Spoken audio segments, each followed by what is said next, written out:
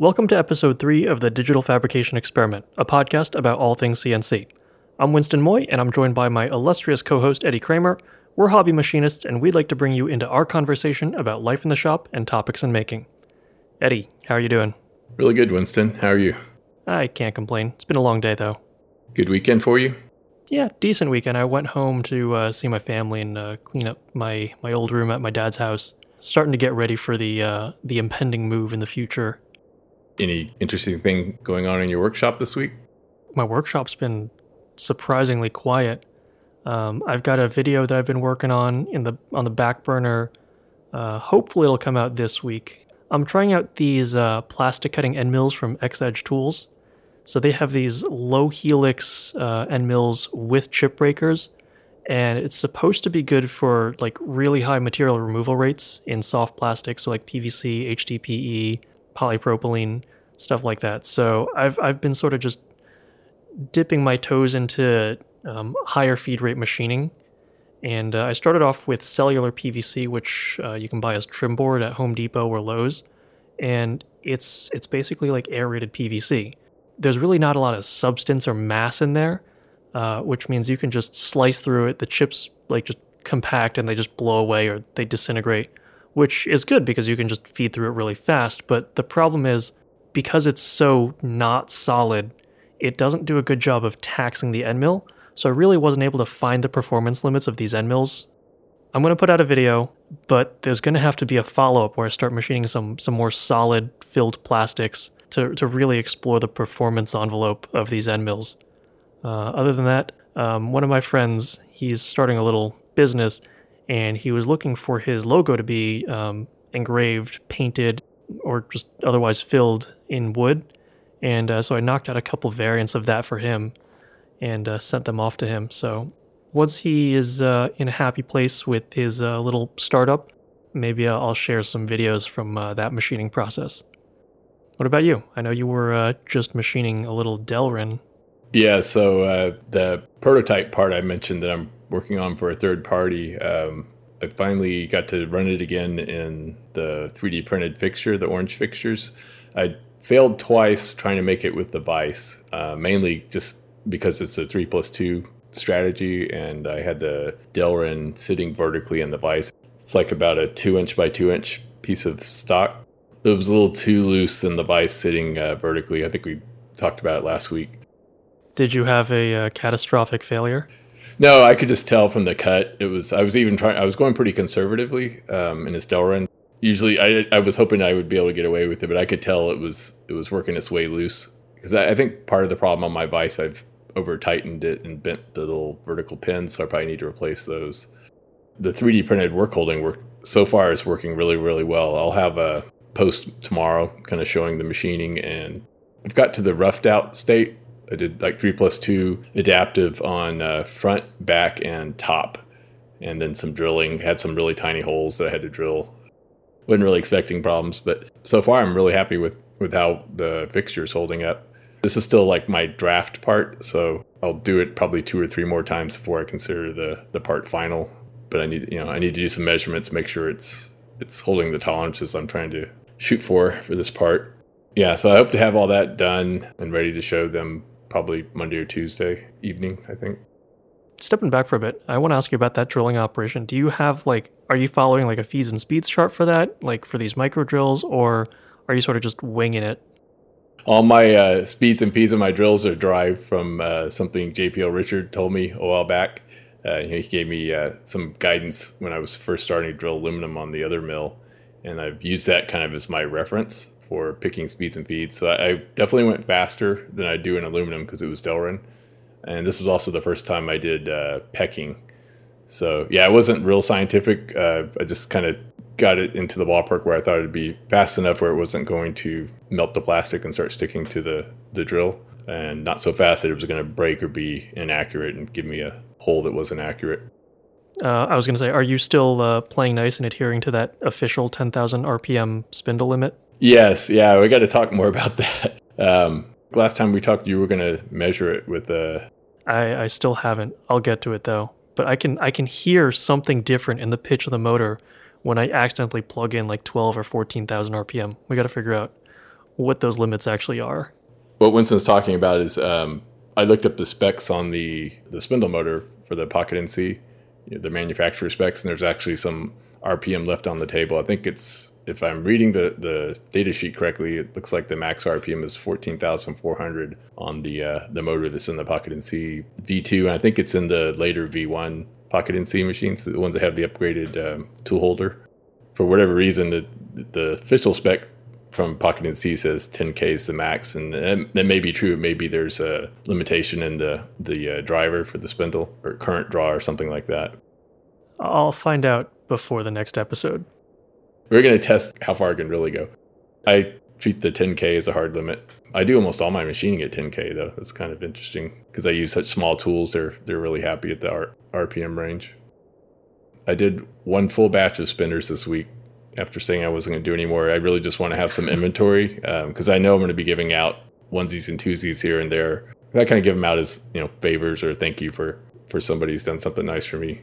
Instant Machinist community. So I'll have some like 90% finished, not assembled, just kind of some component parts ready to go, the stuff that takes longer. And I'm behind on cases for the spinners, so I got to wrap that up this week. I have two I need to finish, and then the only other thing I was doing this week was some work in Fusion, working on a modular vise design for the Shapeoko 3 with T-tracks. So I was trying to see if I could come up with a low-profile design. Somebody had asked me if I knew of any out there. Probably wouldn't be that hard to make, so I'm kind of about halfway through a design I think might be worth pursuing. Are you sourcing your own T-track, or are you going to use the Carbide 3D kit? It doesn't fit any of the. It's actually I haven't done the dimensions for the T-track yet because the person that asked actually has a custom. I think he made the bed design himself using 8020. So I'll go back and redo it. I'll get the dimensions for the Carbide provided one and probably make it fit that. So it actually doesn't even fit this gentleman's table yet. It was more of like I modeled it up and showed it to him because he wasn't sure what a modular vise was, and I was kind of showing him here's one low profile solution. He was looking for a low profile vise. I really modeled it up initially just to further the conversation, so he knew the design that I was talking about. How low profile is it going for? I did a 1-inch design. Yeah, I think the Carbide 3D one's like 1.5 inches. I think this would work pretty good. It was a design that I probably could not make on my machines because of some of the deep drilling that would have to happen. Even in aluminum, it would be at like 4-inch. Some of the bores would be 4 inches long, which would be and 6 millimeters in diameter. The bigger drill bits on these desktop machines is kind of difficult, especially with a consumer grade spindle run out. It's just not good. Yeah, and I don't think just enough power to turn a bigger drill. At least not in metal. Yeah, that was pretty much it. I think this week I'll be probably just dedicating the rest of the week to finishing the prototype part, making any changes that the customer might want. So you sent me this article from the Wall Street Journal about how automation is going to impact sort of just society and commerce and job opportunities in the future. I kind of want to jump into that and sort of just pick your brain because we didn't really talk about where we agreed or disagreed. And I'm curious to see what your take is. We'll have a link in the show notes, right? Right. So the premise of the article is that everyone's thinking that like automation is going to kill jobs, replace labor, and just in general, like put people out of a job. And the author is making the argument that the opposite may actually be true. That because of so many things becoming automated and just being performed by a faceless robot, that the human experience, the human touch, is actually going to revitalize certain industries. And he gives the example of coffee. You could very easily have a machine or a vending machine just make you a cup of coffee. But despite the abundance of technology to do this, Starbucks is doing really well, where you can go and you can pay for an overpriced of coffee created by a human being. And I'm wondering if you think there's any parallels between where he's going with this and where we are in the maker industry. The trend is automation and potential impact to the labor force down the road. But the counter trend is that's just going to probably drive demand for something that has a human in the loop, right? Makes it special, especially if there's a story behind the the maker or the manufacturer that makes it a unique product. There's two intersections I see between what they were talking about in the article and what we've been practicing, right, as digital fabrication participants. One is if you're doing this, you'll end up with the skills, right, to be able to participate as a producer in that market. Even with CNC machines, I don't think we talked a little bit about before the fact that it's not handmade, but it's still personally made. It's mind made. Like there's intent and there's a thought process behind it. Even if it's something simple like a box, it still reflects sort of the intent of the creator. To me, the dichotomies between mass production and low volume, potentially highly customized, even down to each product being unique for the customer, right? To me, that's where the distinction is and where the opportunity is. No matter what happens in the mass market, it seems to be a growing trend of customers that are interested in something that's uniquely theirs and interfacing with producers that can make something like that, either craft stuff like we do in the garage or even just low production volume from a boutique type seller, right? That seems to be the whole premise behind stuff like Etsy. The article talks a little bit about Etsy and how I don't want to say it's a movement, but this whole trend towards people seeking out unique products that are low volume is driving platforms like Etsy. They're doing pretty well because of this growing trend. I think, I see it on Instagram. There's a lot of people making like just one or two types of products in their home or in a small shop. I think there will be a growing space for, I don't know if maker is the right word, but for people that have some skills and some entrepreneurial talent. You're probably going to be on your own as far as marketing your product and conceptualizing what it is you want to sell and finding your audience or finding your customer base, right? That's all. It's become a lot easier to do that with all this technology and e-commerce platforms. The friction for starting up pretty much any kind of little business now is really low. It is. But marketing personalized crafts is kind of weird because it's not a mass market product. So it's just whoever happens to go through your little corner of the internet, sees it, they like it. It feels almost local, like you're at a flea market. Like the products you find there, if you go to a good one, or a craft fair, they're not the same from a different region of the country. And so you get these really unique items popping up or just slightly different personalized items.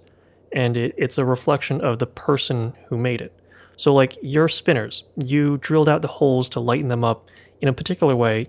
And I don't think there was any sort of reason behind it, but beyond it looked good. And I don't think it'll compromise the structure of the spinner. And so when someone looks at your spinner versus someone else's spinner, they see, all right, this person has a good eye for design, a good eye for engineering, and they choose to invest in your product. It's kind of like they're expressing confidence in your design decisions. And for me, it's like, how did they find my corner of the internet? And it's somehow gratifying for them to actually to see a purchase from them, to know that they found my product to be to their liking and a superior enough product to everything else. The joy of discovery is probably a big driver for the customer, right? It's a big part of the satisfaction of finding something it's not likely to be something any of their friends already have, something that is well known, right? So discovery, I think on the customer side or on the acquirer purchaser side is a big part of the joy in the purchase, right? So I was going to ask you, do you think most of your Ringbox customers found you through searching on Etsy, or did they already know your story from your social media? Did that play a role in steering them towards your particular offering? I think it's about 50-50. My YouTube video and my Instagram might have seeded a couple purchases because there were people buying. Etsy maybe promoted it a little. I'm not quite sure how Etsy works yet. I'm not an Etsy pro. I want to go back a moment, and when you said the joy of discovery, I'm not really a big Etsy shopper, so it's hard for me to always relate to that experience of browsing Etsy. But one thing that I do actually take pleasure in is browsing through Kickstarter and seeing what are the new gadgets and trinkets that show up. And I think that for me is a better indicator of just what exactly I enjoy in that. I enjoy discovering like a new way of doing something or a product that I've never realized that I needed in my life. And by need, I mean like I really want it. To discover something legitimately new that you didn't know existed before. That for me is the fun part of shopping.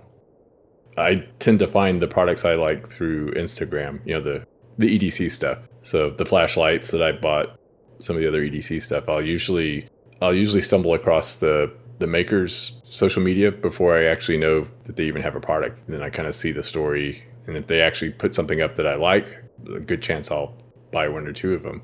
Even if they're not for me, I've been giving gifts, trying to make all my gifts either stuff I make or stuff I found from other Instant Machinists. Yeah, that's where I go to find new products. I don't do a lot of searching on the e-commerce platforms themselves because to me, the story is important. I want to know more about the person, how they're making it, kind of what, a lot of times they'll talk about their design process. A few products like Freelux, I got to watch the design of one of their products or one of his products from concept all the way through, hey, it's available now, or pre-order. By the time it got to pre-order, me and probably, I don't know how many other people, but we were all ready to buy it because we were invested in it. We even got to do or give some input on the design, and he asked a lot of, what do you think about this alternative versus this alternative, as he was working through the iterations of the product, and that really works. And I don't think it's intentional necessarily. I don't know how. I know my stuff, I don't try to market it consciously. It's more, I put it out there, I show what I'm doing. If people are interested in it, then that usually leads to some sales. And I think everybody that's bought spinners from me heard about it from Instagram, from my posts, or heard about it from somebody who was following me, right? Word of mouth. I couldn't match all the names to followers or to people I knew on Instagram, but most of them, the ones I could match, I can kind of see how they stumbled across me. For me, I've gotten like a couple requests for like not sponsorships. They call them collaborations, where companies sort of like seek you out and like, hey, like if we send you this product, do you want to like show it off in your videos? And for the longest time, I couldn't figure out how they were finding me. I know these marketers aren't looking at my YouTube channel, but one of them, Skillshare, they sent me a survey through a link. I think the site's called Makershare, MAKR. I'll look it up. We'll link it. But I realized that there's a content creator discovery like search engine where they can like type in like, hey, I'm looking for like people who have like this many subscribers, have this average view count per video. That for me was sort of just an eye-opening insight into how that marketing works. But beyond that, there's also people who've reached out and asked me to like, hey, do you think you could make like a custom award plaque or something? And I have no idea how these people find me and how they think I'm qualified to make that product. That's something I want to also talk about today. Just that feeling of qualification. Because like when we put our stuff out on Etsy, it either sells or it doesn't sell. And whether or not people want it is sort of up to them. They can browse. They're more than able to just walk away from it. But when people come to you, it's not because they see something and they want it. A lot of the time is they want you to bring something special to the table. They have an idea for an award plaque and they want you to sort of put your own twist on it and make it special. It's kind of weird that I've had people approach me in a way like they're respecting my artistic decisions or creative decisions. I don't really know what to make of it. Have you ever had something like that happen to you? I've had outright requests to make something, or they have a concept in mind and very loose concept, and share it with me and ask me to design a few iterations, and if they like it, make it. So most of that type of work for me, other than this one thing I'm working on right now, has been friends and family. I haven't got a lot of people reaching out through social media, or the people that know me through Instagram asking, hey, can you make this part for me? I get more requests for help. They're trying to make something, right? Either purchasing decision about one of the machines like I have. They'll ask, probably the question I get most often is, hey, I've got this product in mind or this thing that I want to make. Here's, it's this material, it's this size. Do you think machine X, Y, or Z, one of the ones that I have here, would be the right machine to make that, or is it capable to make it? And sometimes I'll say, well, let me, I've got that material. I can probably, at least test some of the more difficult operations. I might run it and then say, here's what it looks like. This is, I think, what you were talking about or you had in mind. And here's the outcome on, say, the other mill or the Nomad. And I know a lot of those have led to new Nomad owners, new other mill owners, and a couple of Pocket NC owners, I think. The rest are the more technical assistants. Hey, I've got a machine. I saw you do something on Instagram. I want to try to do that here. It's like a lot of questions about speeds and feeds and machining strategies. And those are the ones, like, I get that feeling that you were kind of mentioning. It's like, I'm probably like the least qualified person you could ask. Yeah, like, do they realize you're an enterprise architect? Yeah. I mean, that's my internal dialogue, right? It's like, why are they asking me? It's like, because I follow all these people. Like, I could think of, I could throw a dart and find probably a more experienced machinist. The people that I follow, right? It would probably be better. A lot of the times they're hobby people. They're not professionals, or they're not doing this commercially. So they want to reach out probably to another hobbyist, hoping there'll be some patience for that type of question. And I actually like helping in that way, because a lot of times I A, will make a new friend, and B, find out about something interesting that's going on, right, that they're working on. But yeah, it took me a while to get comfortable with answering questions with a lot of reservation, right?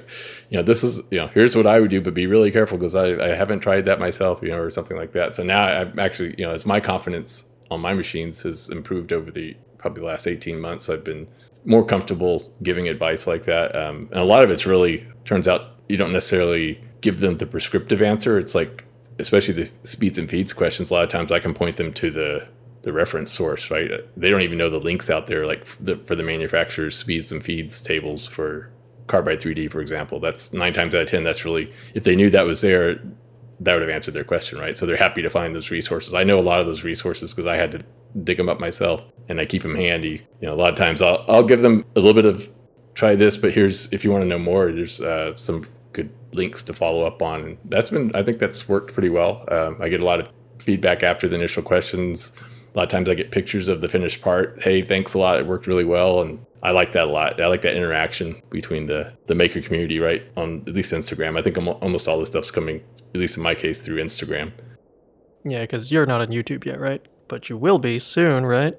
Yeah, comments on YouTube look a little more, that's a little harsher environment, right? For feedback. Oh God, yeah. I was, right before the podcast, I got another comment notification, and I looked, and it was a part of a thread that was a year old. Someone on one of my videos, they were like complaining, like, oh, like the Shapeoko is not a real CNC. It's not designed by like real engineers, and like you could buy like X, Y, or Z Chinese machine and it'd be so much better. And like I asked him, like, well, like, do you have another one of these systems that's like comparable in terms of like customer support, price, and like availability, ease of use? And like he just continued on his rant that like it wasn't designed by a real engineer, so it's like not valid. And people in the comments started like mocking him, like, Mr. like mechanical engineer here, like, why hasn't he responded? Like 3 months later, like someone posted, like then it was like 8 months later, like they're still like, well, nope, he's still quiet. I guess he hasn't found a rebuttal. And just now, like a full year later, someone was like, nope, he's still silent. Sometimes there are trolls, and sometimes they get burned pretty hard.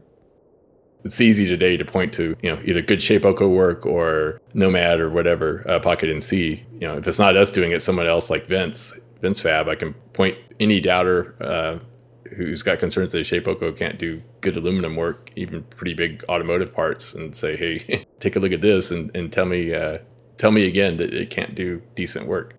Yeah, I've had to point people to him or JPL Richard a lot, just because as my position as, I hate to say like a YouTube educator, but I put out videos of how not to cut aluminum, like sharing my lessons, and people look to that and they draw what they can from it. It's weird having to teach people through your mistakes, because I would love to just say, hey, like use these feeds and speeds and that's it. But because of the results I'm getting, as I'm always learning as I go, I can't just lay down a definitive, like, here's a rule of thumb, always use this. And so I try and portray myself as someone who's still learning.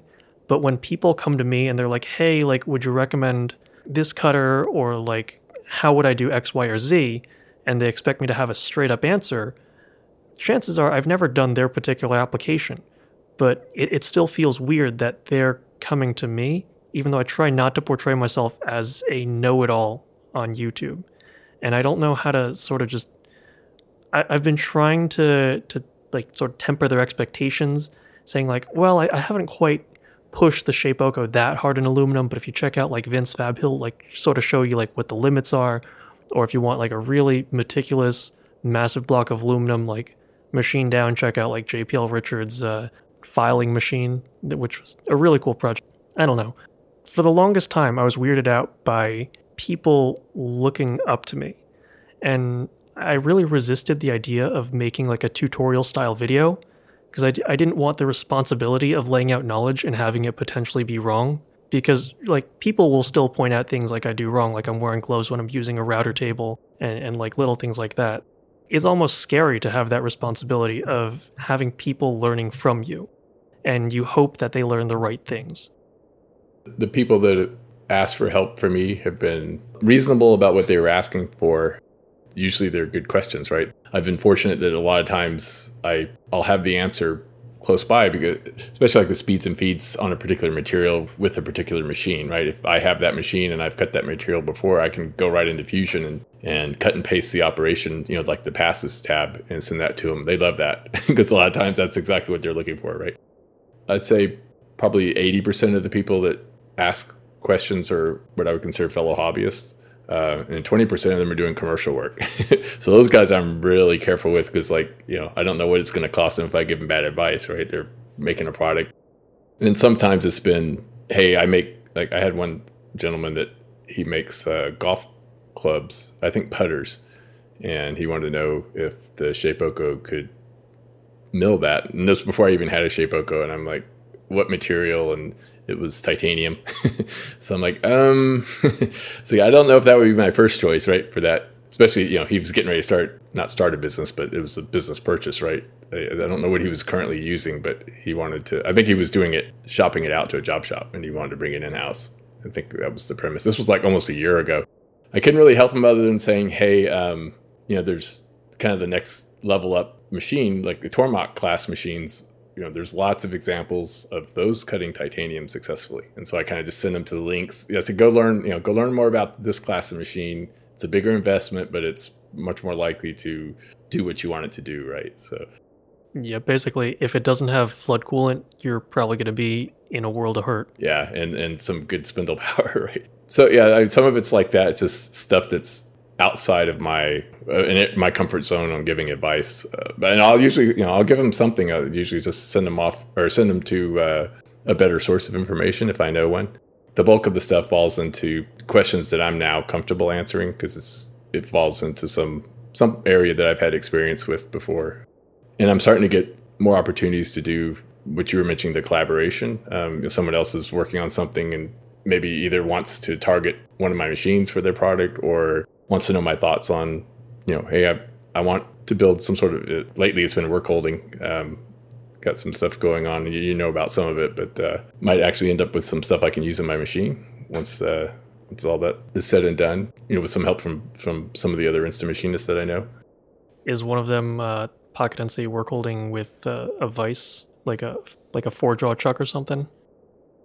You saw what I did with the 3D printed fixtures, so think of that architecture as far as the shape and the orientation of the stock, but more traditional, what you would see on an industrial machine. They're usually usually a 2-part system, like a base plate and a removable piece that could be a vise going on, or a lot of times it's just a riser that has some Mighty Bites or something like that on it to hold a particular part. Gotcha. Yeah, I'm looking. I'm interested in a low cost solution that's small enough and light enough to fit on the Pocket NC, but still give you some of the benefits that you get with the removable work holding. It's not quite pallet, but you can swap it out pretty fast. Like you could have a set of hopefully repeatable top parts. I don't know what you call it, the risers. You can put whatever height you need in there for your particular job. Have confidence that it's aligned properly in the machine after removal and replacing it.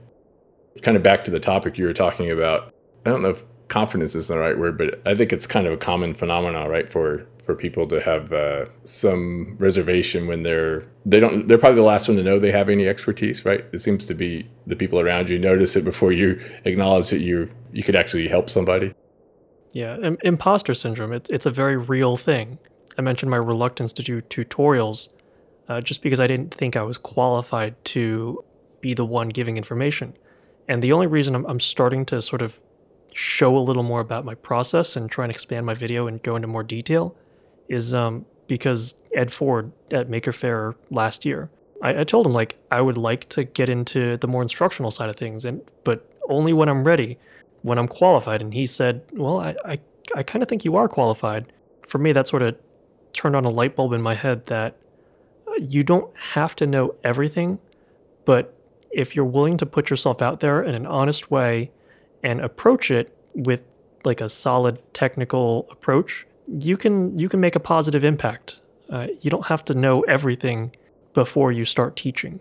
Like professors, like a lot of times, like they've got a PhD in a certain area, but they're not always teaching that particular class. Like I had a professor who was in college she specialized in mechatronics, but she was also teaching like statics and strength of materials and stuff that she didn't specialize in. But it's sort of just, if you have the basics, if you can reason through things in a way where you can sort of transfer knowledge really well, it's still a net win. I don't need to be a Fusion master to help out and benefit the community. That was the big thing for me. Like, I don't need to be a genius, but I need to go into it with a mindset that I want to make a positive contribution. To me, a lot of the stuff I post on Instagram, my attitude is, come learn with me, right? Let's learn this together.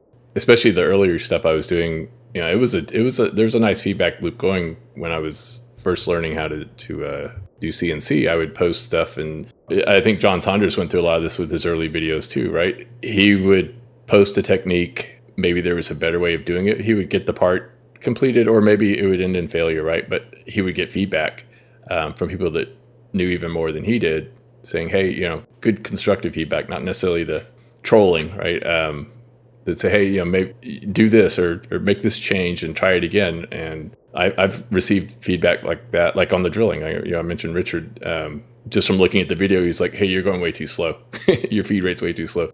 I didn't really know, especially on drilling, like I don't really know where to even find a good speed and feed for these machines. But he could just tell from the sound, I think, on the video or what he was seeing that, and, you know, he gave me pretty specific, you know, I think he said bump it up, like if that's carbide you're cutting with, bump it up like 3 times what you're going, or 2 or 3 times. I can't remember exactly what he said. And it ran so much better after I did that and faster. I'll post stuff out there. I won't necessarily say this is the way to do it. It's more like, hey, here's what I'm doing.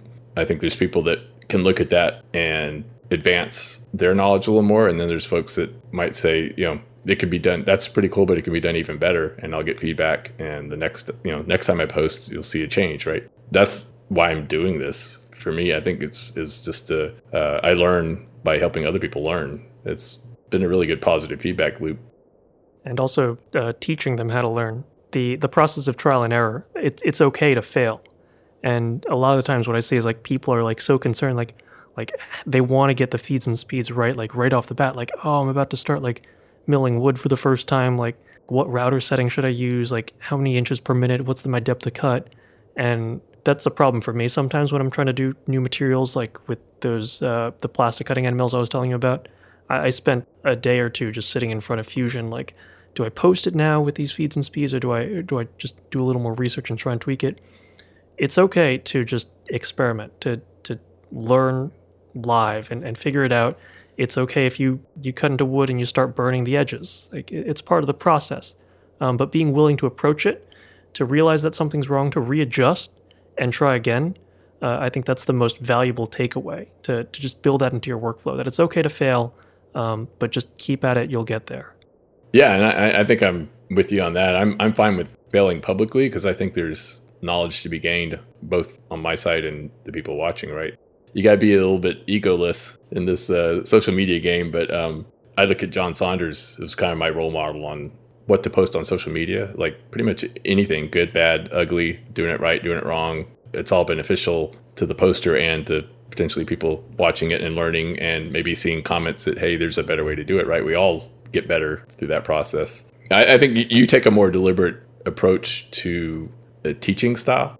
My thing's kind of always been just here's what I'm working on right now. Here's what's going on in my shop, and here's a particular technique I'm applying right now, right? That's probably always going to be the nature of my Instagram posts. But YouTube, yeah, I'd like to do more project focused. Either sometimes it's going to be pure project, hey, here's something I want to make, and I just show end to end. Sometimes it's going to be, hey, I want to learn how to do something. We're going to try it. Fail or not, we're going to post it and just kind of see where that goes. So I think there's a lot of value in doing all that. You were talking about imposter syndrome. I've become a little more comfortable. I think it's just experience, right? Giving advice in certain areas. I still don't feel entirely comfortable. Like, I had someone on Instagram message me like, hey, like, how do you use the V-carving feature in Fusion 360? And I've shown off that feature before in, I think, my brass branding iron video, where I had to notch out the area between like letters and the sharp corners and like the letter N or whatever. And I could have just pointed them there, but my first answer was, why don't you see if Lars has a video about it? I didn't want me to be his first like introduction into this technique, because I know there are people who do it better. And I think for me still, like, the series that I still feel the most apprehension about is my Intro to CNC, like 5-video series, because that is a video series that's deliberately trying to prepare people for something, for how to embrace CNC or how to roll into it, what expectations to have. And I'm saying that as an authority, and it still kind of weirds me out that I've sort of put that out there.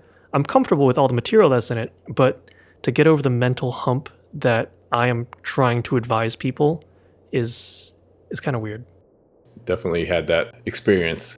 You got to get over it and just give the best advice you can, right? And don't be afraid to say, I don't know, right? That's also important. I've had to say that several times. It's like, you're asking something I have no experience with. Best I can do is say, hey, there's somebody else doing something kind of like what you're talking about. Take a look at this, right? And that might be the end of that. I am careful, especially around machining advice itself, to stay within the limits of what I know and what I've done before, right? I don't want anybody getting hurt or anybody breaking an expensive machine or work part or anything like that. Yeah, or like machining titanium and setting their house on fire. I did do the titanium on the Nomad, and I think I pretty much said, it works, it can do it. Probably will not do this again. But at least not on that machine. But I think there's been some other people that have done it based on either my video or Apollo's video and or his social media post about it, and had some success. And I try to make that pretty clear when I'm doing something that's really either at the limits of what these machines can do, and I just want to know if it can. If there's other like cautions, right? Like the liquid, I had to use coolant on the Nomad, which isn't really designed for it. So I hate to have someone else do that. I was willing to, if things went wrong with my machine, I'm comfortable fixing it, but the next person might not be, right? You just have to be careful about the advice you give. And so I send a lot of people to Fusion forums, which are really great. I use them a lot myself. I need to use them more. Yeah, and the manufacturer site. So I want to do, I'm tardy on doing this, but I did a lot of speeds and feeds tests on the Pocket NC to a lesser degree on the Nomad, and a lot of materials and using adaptive. The manufacturer's website, a lot of times they don't have speeds and feeds for adaptive. So a lot of time I think it's just like 2D profiling is typically what they post. A lot of the times it's in a language that people understand. It's inches per minute and it's RPM, because they don't want to get into chip load and any of those other factors that you could use to sort of interpolate your way to a slightly different situation. Like, hey, I want to run at a different RPM. Like, how should I modify my parameters? So one of my to-dos is to supplement that information and get some more detailed speeds and feeds published, especially for the Pocket NC. I don't know his name, but his Instagram handle is Tokyo Pav. He was the one that published the original speeds and feeds for the Pocket NC version 1, right? That's the only one I've ever seen, the only table I've ever seen. And he and I have communicated on Instagram.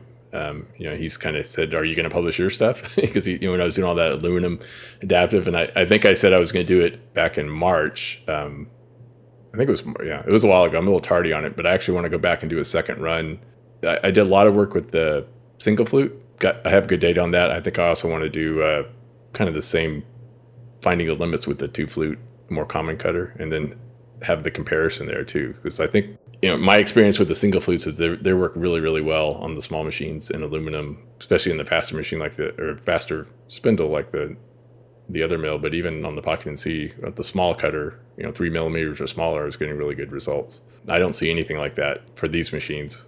It's all kind of 2 flute or 3 flute. I have to find the right medium to post it. I'll probably talk to Carbide 3D and or Pocket NC to see if they're interested in hosting that information on the website. If they're not, if they think it's a little too extreme for their machine, then I'll just I'll figure some way to host it. Yeah, talk to Will. See if you can get on the Shapeoko wiki, because there is a whole feeds and speeds section there. It would be nice to have your values tabulated there also for people to cross-reference. Yeah, I think Shapeoko is probably the one area I'll have the least to contribute, because I haven't done much with it yet, and there's a lot more information about Shapeoko than there is Nomad, Other Mill, or Pocket NC by far, right? Because I think it's just a bigger user base. But it's also tribal. Like, a lot of the feeds and speeds there is like, hey, I tried it, it worked well, but you don't really know the science of why it did or if it's optimal. Yeah, so there might be room to do kind of I wouldn't call it scientific, but I do kind of a methodical approach when I'm testing out a new cutter and either existing material or testing out new material. With everything else, I try to keep just one free variable, right? Everything else kind of the same. So yeah, I'll probably end up doing that with the Shapeoko and see if I can, maybe get similar data. I'm pretty sure the single flutes are going to rock on that machine. The bigger single flutes, like the 6 millimeter that I've been dying to try on there. Speaking of which, my enclosure, my 8020 order finally shipped. I think it's coming in. When is it going to be here? Tuesday. So yeah, that's going to be part of what I'll be doing next week is putting that together. And I didn't order the Lexan. I'm going to wait to order the balls until I get it assembled and make sure those dimensions are right. Yeah, you don't want to measure it and have your Lexan be off by like, oh, it's a half inch too short. Now there's a gap in my doors or something.